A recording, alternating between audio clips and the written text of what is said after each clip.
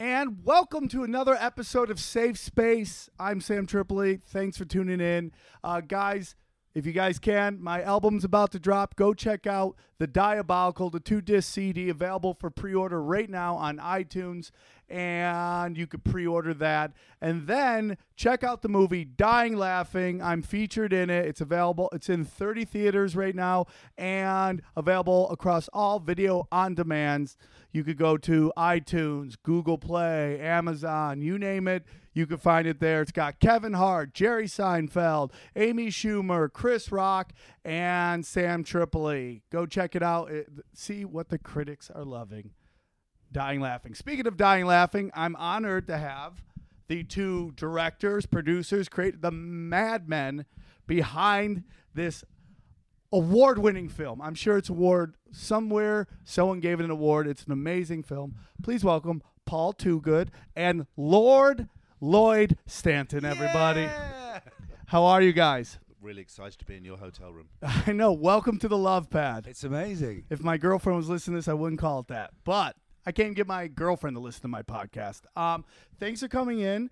Basically, you guys are in my hotel room in Las Vegas, and you guys are kind of shooting a follow-up to your movie, Dying Laughing. What's basically going on here without giving away too many details?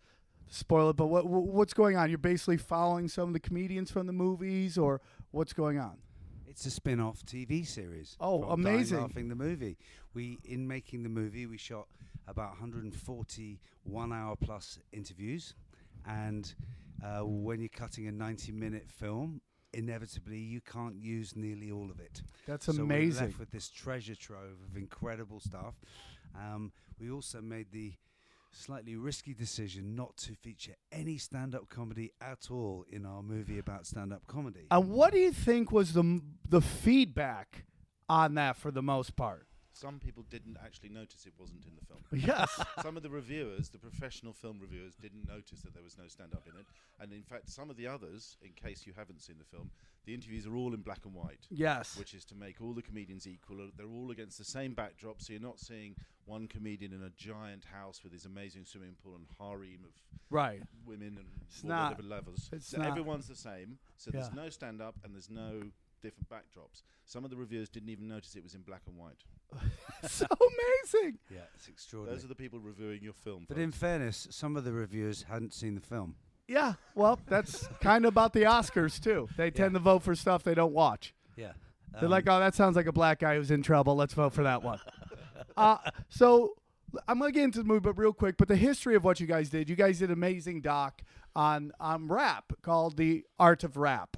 And what made you get into that? Why do you guys love performers so much? Very interested in the creative process, obsessed with the creative process. We don't think there's been enough attention from traditional movie makers and TV commissioners on the magic of how a human being can make something up out of thin air. We think it's inspirational and fascinating. So with The Art of Rap. Did you guys have any extra footage of Coco when you guys shot Ice-T at all? Was there anything? Plenty. I'm surprised you guys didn't do a follow-up on that.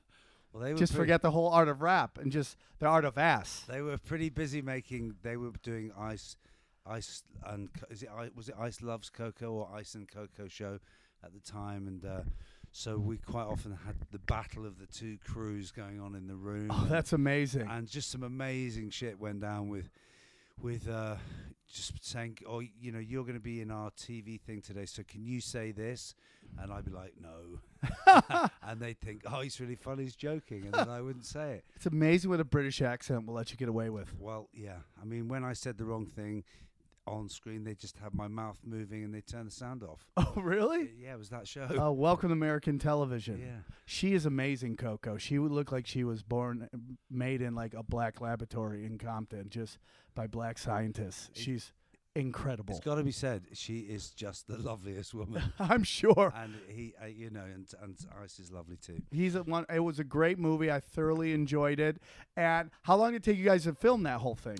Well, that one took a long time because there were lots of different locations. So there was, I guess, several months in New York, and then the talent wrangling took a minute because I could imagine wrangling rappers? Well, the funny thing was that some people said to me, well, you'll never, everyone's going to try and hustle you, on the deal.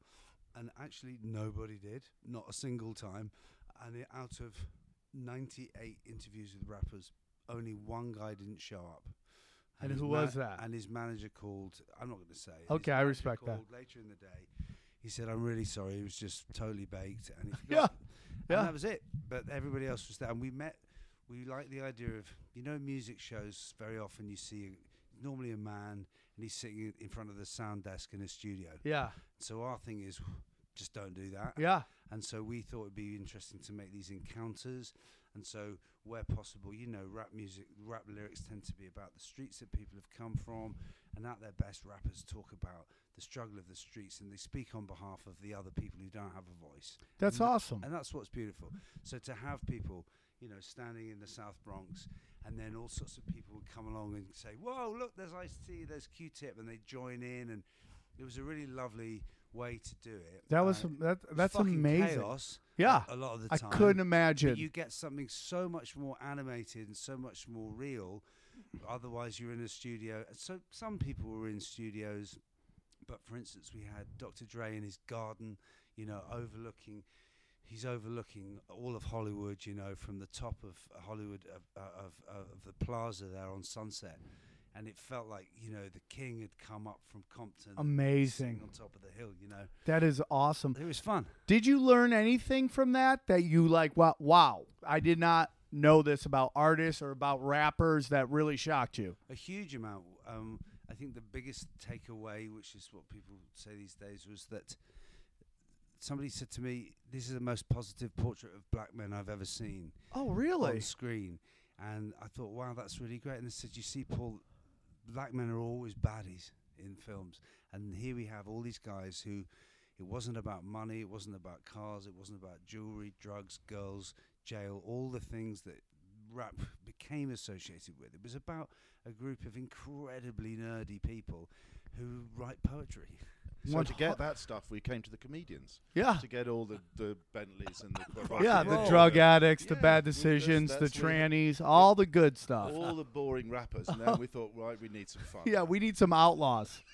We are the last. It's very interesting. So after that movie comes out, you're like, what next? And what made you decide stand-up comics? Was there something on television? Did you go watch a comic? Was there something that said, we got to do something about stand-up? We have some friends in comedy, and we're kind of close to it and been working in it for a while, near to it. So we knew that there was an interesting understory, an underbelly in comedians. I mean, a lot of people, when we're making this series, every time you talk to a taxi driver, they say, oh, all comedians are depressed. Yeah. And so everyone understands the tears of Are we? Yes. We're all depressed. Well, no, that's what taxi drivers think. That is the public perception. Right. And so I think, but what there isn't is this sense of the understanding of the amount of work that goes into it and this unique thing. And I think it's a way of describing it would be a bit like to somebody. Imagine if you wanted to play a song. You had a song in your head. You couldn't write it down, and you couldn't practice the instrument. The only place you could learn to play an instrument 100% was on stage. So imagine there's a piano of people, strangers. on stage. You'd walk out without any understanding. You'd sit at a piano because you've seen other people sitting at a piano, and then you have to try and work out your song on a piano in front of an audience. And of course, it would sound terrible, and the audience would boo you. Yes, which is what happens to yes. kids. So to explain that to people, or boo you, or stare at you. I don't know what's worse. I really don't know what's worse. Like, it's very interesting. There's two kinds of silence in comedy. One is the silence of listening, and it is almost as amazing as a giant laugh. When you take a breath to drop your punchline and you can hear a pin drop, they're like, oh, I got them, and they're listening. And you drop the punchline and the place explodes. And then there's the silence of, we are tuning you out. And that is a scary place to be. And it's like, it's awful. I once did a show, urban show called Mo Better Mondays, and this comedy network wanted me to do their urban show, but they wanted to see my act in front of an urban crowd. And they're like, and I used to do urban crowds all the time because I would just destroy these crowds. They loved me because I talked mad shit, and that's what they respect, man. but they're like, you gotta be clean. I'm like, what? You gotta be clean. I'm like, in an urban crowd, they're like, yeah. I'm like, okay, dude. I went up on stage. I'm like, hey guys, man, it's really hard to be Armenian, and they literally like, boo! I mean, right out the gate. I mean, sisters have no problem with throwing shit at you while you're doing stand up. They're just like, garb, and they just grab whatever is closest, and it's usually some weird kind of flyer for the next show. Boom, throw it at you, and you just got to survive through it. So that indifference is very interesting. From the rap movie to the stand-up movie, was there anything you didn't do in the rap one? You're like, we got to do this in the stand-up one that you wish you had done in the rap? Well, there's the fundamental difference is that we had a host character in the rap film, which was Ice-T, and he was, the main reason that most of the talent were attached to the film. Not solely, but a big part of it. And we've become increasingly irritated, I think it's fair to say, by the standard television format, which is promoting its own names that it invests in as interviewers. And in the year in which we lost some of the greatest performing artists of all time, watching reruns of David Bowie documentaries and reruns of Leonard Cohen and all sorts of incredible people, we're always moved to say, well, why the fuck is that guy on screen all the time asking the questions? Yeah. Because really, all that's doing is developing his name. That's exactly what's going on. You're just thinking, I just want to listen to David Bowie. Right. And if you stop obsessing about it, which is what we've done, you're just screaming at the TV all the time going, fucking take the camera off that interviewer. It's not interesting. So we decided to answer your question, the key difference was to remove the interviewer from the picture. And so from time to time you will hear my voice if it's absolutely necessary. In the way that if the audience is going, why is he doing that? You'll hear me going, why are you doing that? Right. But apart from that, and you'll also hear us both laughing like 100% in the background and snorting, and it's not cool, but we're having a good time. it's great. But essentially, we're trying to give the screen over to the talent completely. And we think that if you add that up over, 90 minutes, it becomes a very intense series of portraits and a one big portrait. And you're not keeping going away going, I don't even know who that guy is. Who is that guy with glasses, the English guy? You shouldn't think that. You should think about the talent. The comics. Think about the story we're trying to tell. So that's the big difference.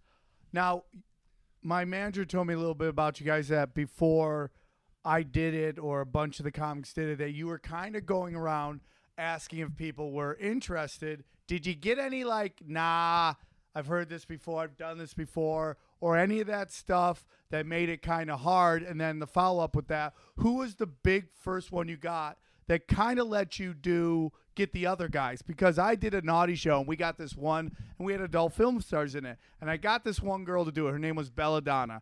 And as soon as I got her, everybody else was running to do it. What happened with the movie? There was a kind of building process with it, and I think Keenan Ivory Wayans was one of the first names we got that lent some weight to it. But then there was really odd people that.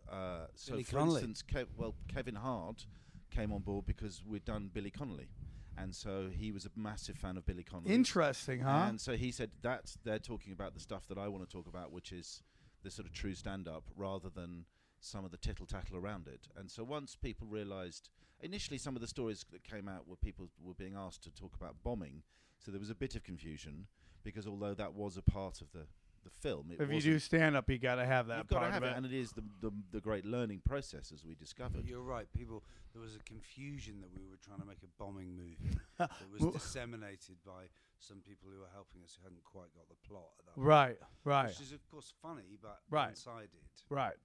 I think also that I think that so typically what we would do is get a number of people to come on board and help us. So they'd just be friends or friends of friends, people who had a group of maybe just knew a bunch of comics. Yeah, Sam Phillips was that for me. She was. Yeah, so Sam I've known since 1985, and she just said to me, I know thousands of stand-up comedians. Yes. Let me help you. And so she did. And then Sully McCullough's another one, and then Daphne Wayans another one, and then Lloyd's made lots and lots of comedy projects over the years, and we've both got a number of friends who are stand-ups in the UK, so that helped. But certainly when the big names drop. But the other thing I would like to say is that you never get talent by going to agents.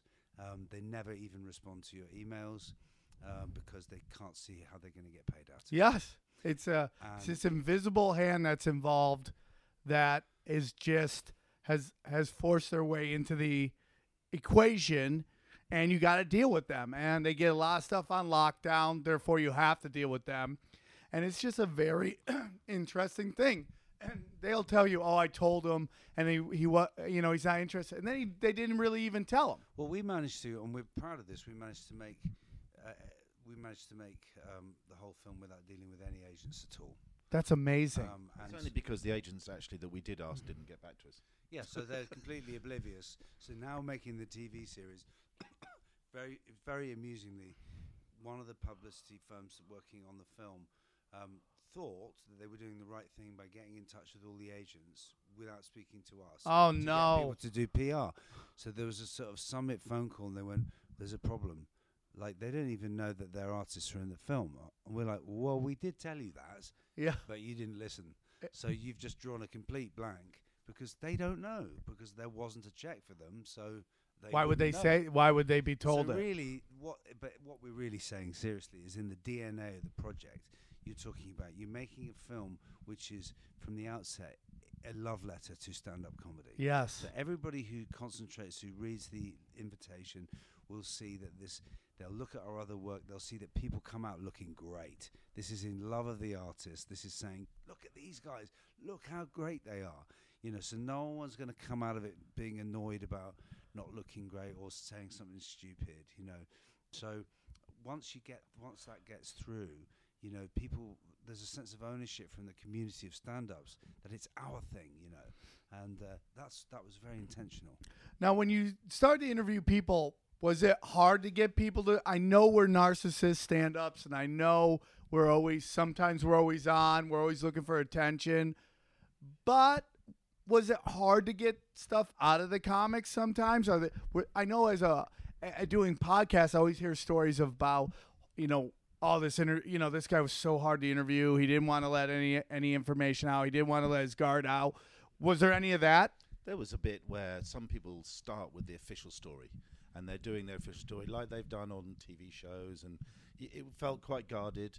And then once the interview gets going and the questions and the tone of the thing is about what they love doing more than anything else, and is their obsession and their passion and their, the biggest names who don't need to ever work again, work the hardest and are more interested in it and the technique and are still working on their technique. And once they start talking about that stuff, they all open up, and then it gets very emotional. And then, as you know well, as you were saying the other night, there's the background of quite a lot of these comedians is quite difficult. And so they've come from interesting places.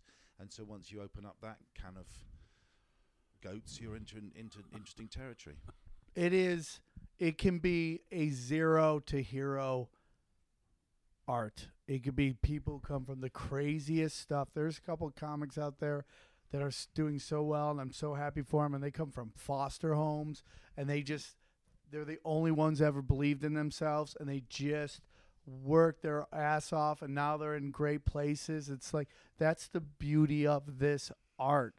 This art is great. So let's get into, I want to get into a little bit more of the movie, and then I want to talk about a little bit of what happened last night with you. You're filming these people. You're not supposed to ever mention that. Okay, my apologies. My apologies. We are all naked, by the way. We are, dude. This is going to be you guys ever heard of conversation porn? That's what we're doing right now. Just naked people talking.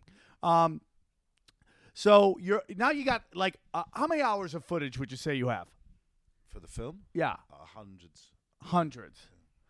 How did you do? I mean, like, the tedious work of getting stuff that worked. What was the first cut? Was people saying interesting shit, or was it just like, we have to get these famous people in, or what was the process of that? This might be a little inside baseball, but I love it.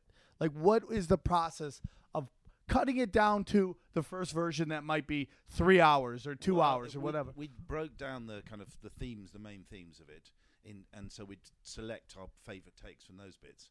So some of those selected take sections of, say, for instance, bombing or the first time you're on stage, those sections alone might have been 2 or 3 hours each. So obviously, to assemble 4 or 5 of these themes together, the first cut technically would have been like something out of Entourage. And what'd you decide were the themes? Because, you know, the movie's great. There's like the road, performing, bombing, and then it's almost like the love of the stand-up and why you go through all that. And at the end of the day, it's what everybody always said to me that saw the movie is like, I didn't know how they were going to end it. And it ends beautifully. Everybody says the movie ends beautifully. It's this amazing, like, all this crazy shit we go through, it's all fucking worth it because at the end of the day, we do what we loved. So how did you decide what were the elements you wanted to use? Like the comedians decide that, really. I mean, although we had some pretty good ideas of what we thought it was going to be, when the comedians all talk about, I mean, you know, as Paul says, there's when you've done over 100 people, it's like a consensus. I mean, it's like a census of comedy. Similar themes are popping up. We have a sort of percentiles and all this kind of stuff. So these themes kept coming up, and they kept being featured, and they kept being interesting. And so those are the ones that pushed through. And you know, there was a lot of stuff I got really nerdy about the sort of the technique on stage. I love it. And, you know, there was a lot of stuff that you were doing in there and Chris Rock was doing about moving and all this kind of stuff. But, you know, in the end, it just would have bored everybody else apart from you and me and Chris Rock and Paul to death. You've got the challenge. I'm with you on that. The challenge is, though, you know, is that, and this is true of anything where if you're being very ambitious and you're tackling a huge subject, you've got to make some very, very difficult decisions. So if you've got so much over matter, you could make 20 films. Right. You have to make some tough decisions. And one of the things we realized early on was there was a wonderful freedom, which is that, let's say the subject is bombing. It's like someone that is completely unknown can win with the greatest story. Yes. Oh, yeah. I wouldn't say completely unknown, Sam, yeah, but do you know what I'm saying? Right. You won, and you were up against Gary Shandling and Chris Rock and everybody hitting you with their greatest bombing stories. So, you know, so that we suddenly got very excited about that. So we were never sitting there thinking, oh, shit, we've got to make sure that we go to a mega star every few minutes. We let the content dictate, but the most difficult thing was deciding what the narrative arc was going to be, and Lloyd is particularly brilliant at this. It is true. He's got a natural ability to wrangle this information in his head. You know, I can do it when I write it all down on a fucking blackboard, and I can see it and put everything into subsections. But he'll go, oh yeah, but what about so and so said this? And you'll go, where did that come from? How'd you guys meet? Match.com. Grinder. This is a Grinder one. I can see this being a Grinder hookup. That'd be great. We've been best friends for a long time. You know, power bottoms everywhere. But we like to think we have, you know, comparable semi-professional skills. But the great thing. So then the struggle is, everyone kept telling these amazing personal stories. So I always say, but you can't keep going up Jamie Foxx Avenue, you know, because suddenly the audience will go, oh, we'll go with you. You're charismatic. And then you've got to go all the way back and then get back onto this thing which is about stand up. So, you know, in a way that leads us neatly on to how we got to the TV series, because we're left with this stuff, which when we started looking at it with one of our editors and then with, you know, our partner over here, on the face of it, a lot of the stuff we didn't put in the film is much funnier and much more personal than the stuff that's in the film. The stuff that's in the film had to work as a narrative arc. Right. You had to connect. So in that sense, the stuff that we're putting in the TV series is by no means left over. Right. It's hilarious. Right. And mind-blowingly personal, a lot of it. So, you know, we hope very much that when we finish with the TV series, 10 parts of TV, that you'll be able to bump into episode 7 on the flight to somewhere and go, that was cool, I'd never heard of the movie, go check the movie out, yes, get the whole series, yes. Hopefully if it works really well, then we'll make another series. That is great. So that is a great explanation, and I couldn't imagine trying to make all these individuals who don't really know each other talking about all their own truth and just to make these connections together, which is almost what you did is what stand-up does. How can I get A to Z and take these random thoughts I have and make it so I seamlessly go from topic to topic, not to get them out of the trance that comics put people in. Like I said in the movie, the Jedi stuff, which is, cadence and talking. All the greats talk the exact same way. And it's all the same. You get this weird group of strangers all working together to all think alike. And like I said in the movie, when you stutter, they wake up, and you got to put them back in this. So in the same thing with the movie, you have to make all these people with completely different voices, styles, cadences. And one of the things that really, so one of the things that really helps that is by not cutting away to, and here's a piece of 1988 fuzzy TV footage from a chat show. Yes. And, everybody has to refocus. It's like this thing. And there's this equalization that comes with the colorway. Seamlessness. And, but what it feels like to me is like, we sort of use this analogy a bit when we were talking about the art of rap. It's like a picture and everyone's adding their brushstroke to it.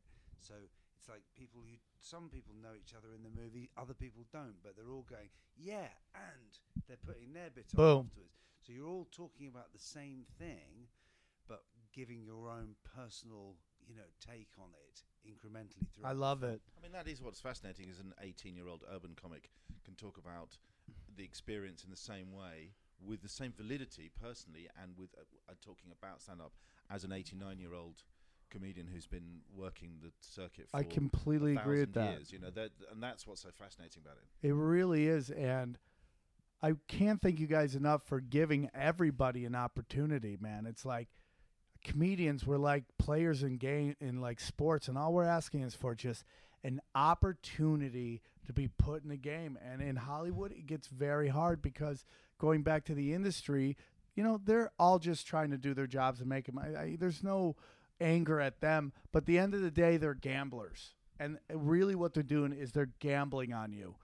But they can handicap the race by only allowing certain people to race in it, and teach their own, So it's like they're throwing up what sticks. Well, if they're only throwing up one thing, eventually it's going to stick. So and you find to that end that there's a lot of situations globally in entertainment where management companies are also the production companies who are controlling the stand-ups that go onto television. Yes. And we all know this story. So we feel that there's a sort of fairness about this process. It was perfect.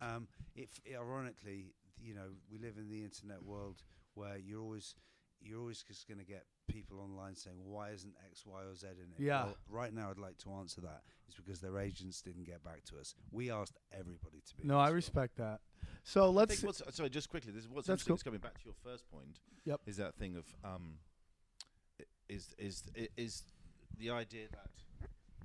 The idea that behind these creative people, because the world is so obsessed with the celebrity and the A-lister, and to try and get these people on in this way that they have a very narrow vision of the world, is that if you're famous, yes, you can just be pushed in front of the camera, and yes, that'll be enough for them, because they don't have to make any decisions then, or creative decisions about their programming. So getting back to this thing of unearthing the creative process, getting back underneath the creative process, it is helping people to see in some tiny way that behind this is people that write comedy with thinking about the world. There is people that write raps. There are musicians that write songs that change your life. This is the bit that's interesting. Is behind it is these people that do this. It isn't just about the bit on the front, which you get to see on TV. And that got very lost, didn't it, in the talent show format, which has been nearly 20 years that's been ruling TV. Yeah. So you've got kids who think that is it. Yep. It's never occurred to them that someone wrote that song. Yep. When they murder Hallelujah for the 59th time. Yeah. They don't give a shit. They've never heard of Leonard Cohen. It's always, in my opinion, and people get it's done systematically, and it's this weird way of like they want shiny objects on TV because it's easy to replace a shiny object with a shiny object. So if you just redo Hallelujah 1,000 times and you just put a new shiny object doing it, you don't have to pay for that. They get a big head, boom, replace it with another shiny object. But the only interesting thing about that is Leonard Cohen. Yeah.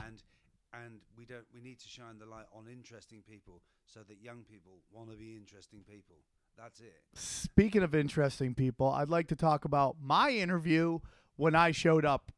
I honestly didn't know what I was getting into. But whenever I get an opportunity, I always take advantage of it. I work really hard. I dedicate. I think about what I want to talk about and all that stuff. So I kind of showed up, and you can tell I didn't know what I was walking into because I had a V-neck T-shirt on with my gorilla fur hanging out, just full armo. Just, my God, I would have trimmed it or something, but I just showed up and I started interviewing. What did you guys think of my interview? Obviously, I made the cut, so it went well, but as the interview is going on, thoughts about it? I'd step back one. You gave us $1,000. Yeah, that's why you're in the. Oh, do we not? Guys, can you write down the minutes? I gotta edit that out. So I'd like to step back because that day we were in the Laugh Factory in the upstairs room. And it was a strange setup because of the bright lights we were using. Which is a Laugh Factory thing. It's a bright all everywhere for the black in there. and white look, even though we shot it in color and switched it, we had to have these bright lights on the talent. So from my perspective, I was blinded, and then and we had people coming in on the half hour. I don't know how many people do we have that day, 8 or 10 maybe. And so I'd turn around and go, right, who's next? And I saw you at the back of the room leaning on the wall before. Now, we'd met.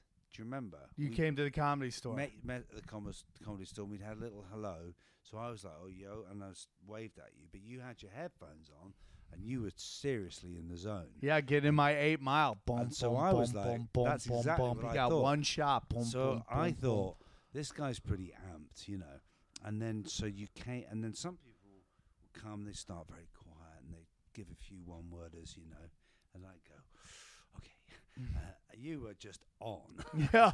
And truth be told, everything was brilliant, or the whole interview was brilliant, and the whole interview was usable. I remember leaving there going, fuck, I didn't talk about this. I didn't talk about this. I was actually going to go back and do it again, and I said, fuck it. It is what it is. I hope I make the cut. They're interviewing 1,000 million people. You knocked it out of the park, which brings us on to something else, which is why we're here back again. which is something in your to do hotel with room you, covered in grease. With you, as we've now established, Sam, because we've become friends, is that you don't really know when it goes really well, do you? We were talking about last night. People think I'm crazy. A friend of mine named Jill would run up to me after shows going, you did really well. I go, I don't know. They didn't like me. It's like, and she goes, you have bomb ears. You think you're always bombing. And I just because the adrenaline is going so hard when you're on stage. Even even the room I did last night, the LA Comedy Club, which is this wonderful room. It's it's not a theater. It's a wonderful Vegas comedy club. I love playing it. But even there, I've been there 1,000 times. The adrenaline is pumping, and I can't hear. I can more see people laughing. I see, and I hear a little bit, but I can't hear it. And I know it sounds nuts, but I always assume I'm bombing. And it's just a horrible way to live your life. But so last night, that show, which you feel you were struggling in, because it was a tough audience, I think. And it was a weird. So as you're going through that process, how does it feel then? You're standing there, you're working some of the stuff that you usually work, and then it's not quite getting the response, is it? Well, just to be honest, I was in this kind of place, and I told Paul this last night, is I'm about to shoot my own special. And I wasn't sure where this TV show is going to go and where it's going to be on. And I wanted to be able to do all my material that I've been working on really hard right now, my greatest hits, to do on a special that wouldn't get repetitive. So I was like, okay, I'm going to do some stuff from my album that went out, or even my album before that did really well, went to #1 on iTunes, and do that. And then it became a Frankenstein set, where it was like I'm taking a limb and I'm taking a leg and a head and I'm hitting it with lightning and hoping that it comes alive, right? And it did at certain points, and then it just kind of I would say the set was up and down. It was good. I'm gonna assume it was good. Like I said, even when I bomb, I try to be entertaining, but it was good. But with the cameras on, I felt more pressure, and I just wanted to do a good job for you guys because you guys came out. I wanted to give you the Sam Tripoli, which is like punk rock chaos. I love chaos. I live it. It's probably hurt my career because people want a very controlled show, and I just want to fucking kick in the door, blaze in the 4-4, just going fucking nuts. And sometimes it goes really well, and sometimes it goes really bad. It never goes bad, it just goes off. So when the camera's running and there's just moment of stillness, I'm like, oh man, how is this going? But the dark stuff that you went into, even if you were feeling that the audience weren't maybe responding to that, you just kept pushing that, didn't you? You didn't fall back on, oh, I can just get easy laughs here, because when you were getting good laughs, and then you go, I'm going to go off into this dark place. Why would you do that? Why are you so suicidal like that?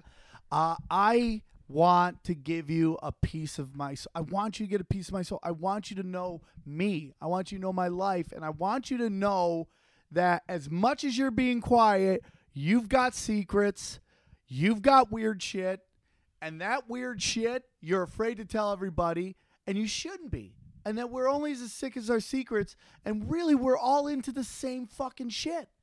And if we just stopped lying about it, it would make our lives immensely much easier and happier. And it's like, I know people think I'm nuts, but when I talk about me smoking crack one time in my life and the chaos of that event, it isn't to me going, hey, dude, I smoke crack. It's like, hey, dude, we all did crazy shit. And it's not the end of the world. It's a very powerful thing. We were just in a conversation with a comic who was talking about making a massive revelation in the first line of his show. Okay. And his agents went, oh, you can't do that. He's a massive star. And it was just the truth. Now, we think that if you shock the crowd with something which they would find very uncomfortable to say, bright and early in the set, hopefully people go, okay, this is fucking interesting. He's just blown the doors off. Yeah. You know?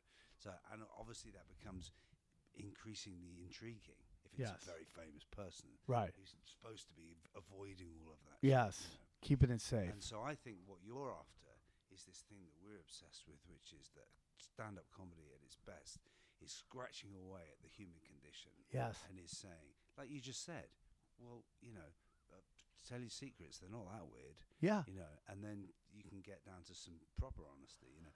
Funnily enough, last night, though, that girl who, she could have even been a plant. She was so effective because she was getting to you a bit by her little, you know. Not staring and just pouting the whole time. But that gave rise to, and you were a bit irritated still after you came off stage, in my opinion. Yeah. But I went, Sam, but it was the fucking funniest bit of the show. Yeah. And you went, oh yeah, it was actually, wasn't it? Yeah. You said this and then about the fucking and watching them. And so it all came together in that moment. So in a way, it's that relationship, isn't it, between you, the room, and the crowd, which gives rise to it. Your act has to be alive and in the moment and breathing, and it's got to be in the moment. Whatever's going on in the room, a collective feel, you have to talk about that because people are feeling it. People are being honest. So when I go, hey, what do you do for a living? And her boyfriend just shouts out, she's a cam model, and I'm like, and her mom's right there. I mean, that is gold. That is like, I want to explore that. You're right next to your mom. You got your creepy stepdad there grinning like he's got his hand in the cookie jar. I want to know what the fuck that's about, man. See, my act is very I've been blessed, man. I learned in the dojo of the Comedy Store, the OR, and I've seen that room cripple people, and I was baptized in there. And I have a very certain style doing comedy. You talk about the guy opening up. I can't open up with a fucking sledgehammer, okay? I got to start, and I do a style of comedy I call gator roll. I do a gator roll, and that's where I come up and I grab you at the top, right? And I just keep it real simple, real simple, relatable shit. Like, oh, farting or what. It's really simple. And then I just start pulling you deep and deep and deeper into the waters till, fuck, man, I got you deep on the bottom and you're drowning. And it's like, that's where the fun is. And that's why the crack pit didn't work, because I didn't start simple. I fucked up my order because I would just want to put on a show for the cameras. But if I start simple, do relatable shit, by the end, I'm talking about being in high-speed car chases with police helicopters, which is a true story, and smoking crack with this robot, which is a true story, and people appreciate because I took them a little bit. Now, after the show, they might not want to talk to me because I made them laugh at some weird shit, but at the end of the day, it's really about the psychological trip that I take people on. Can I ask you a question? Of course. So much of your material last night, and I appreciate that was just one show, okay, and you've also described it already as a Frankenstein of a show. Yes. But it struck me as I was going to bed last night that, you know, there are a lot of stories about exaggerated behaviour, about drugs, quite X-rated stuff. Yes. And you are, to my knowledge, a sober person. Yep. In a steady relationship. Yep. And does it feel like you're talking about the same person? You know what I'm getting at. I'm saying, does it exercise things? Is it exciting? The demons exercise the demons. 100%. Is it exciting to talk about this stuff from the safety of knowing that you're never going to do it again? Never say never. But I would say I talk about it because it's my experience, and I feel people really appreciate knowing where you come from. And yes, I have a girlfriend. Yes, I'm sober. Yes, you know. So it is that. It's like I'm not that guy anymore, but this is how I used to be, and I think there's an appreciation. I grew up on Richard Pryor, Sam Kinison, you know, the Doors, man. I was in the Doors. It's like this celebration of this honesty of who they were and how they are, and I really want that because, you know, a friend of mine, Tamara Katan, said a great story about stand-up, and we're like, not to judge the crowd, but like the crowd is like a 9-to-5 crowd. They're 9 to 5. They're like chained dogs, and they're following rules, and they have a master that tells them what to do, and they got to think this way, and they got to act this way because their job depends on it. Whereas I'm a roaming wolf. I'm this guy who's just freely moving through the wilderness, doing my thing, hunting my kill, loving my life, doing it. And it's just like, I just want them to know that, man, they're at what their life, they could be free too. And it's like, it doesn't matter where they are and what they did, they can achieve their dreams. And that's it sounds so crazy when you listen to me. I call myself the Carl Sagan of dick jokes. Because even though they are dick jokes, there's a point to them, and it's a bigger point that we're all the same, and it's all going to be all right, and it's all going to work out. And at the end of the day, the jokes of all the crazy party jokes is really about you were crazy, I was crazy. It's okay. You're not perfect. Yeah, I get it. And that's really what it's all about. That is the point of comedy, isn't it? Is to make you laugh, but at the same time, there's a residue that when you go away that's left behind that makes you go, there's some knowledge there. There's a different world. That's all it is. I'm not a... For a second. Yeah. Just going to switch up this camera. Yeah. That's great. Thank you, dude. Well, thanks for having us. No problem. No problem. Let me see how long we've been going. Yeah. We'll do a couple more minutes just when you guys wrap it up. We'll wrap it up about what we're doing here. Like, what do you want to do tonight? And then we'll call it a day. 45-minute podcast. Fun. You know? And then we have to do the thing you said, yeah. What is that? I don't know. The weirdness? We've got to get this hooker out from under the bed. I don't want to put this hood on. Do I have to put the hood on? This Craigslist ad is like running out, okay? We got 5 more minutes till it gets off Craigslist, and nobody's going to bring us flowers. Yeah, this rubber suit's really hurting me. Yeah. Okay, let's go. Okay. So just to wrap it up, I appreciate it. I'm really excited that we're doing it again.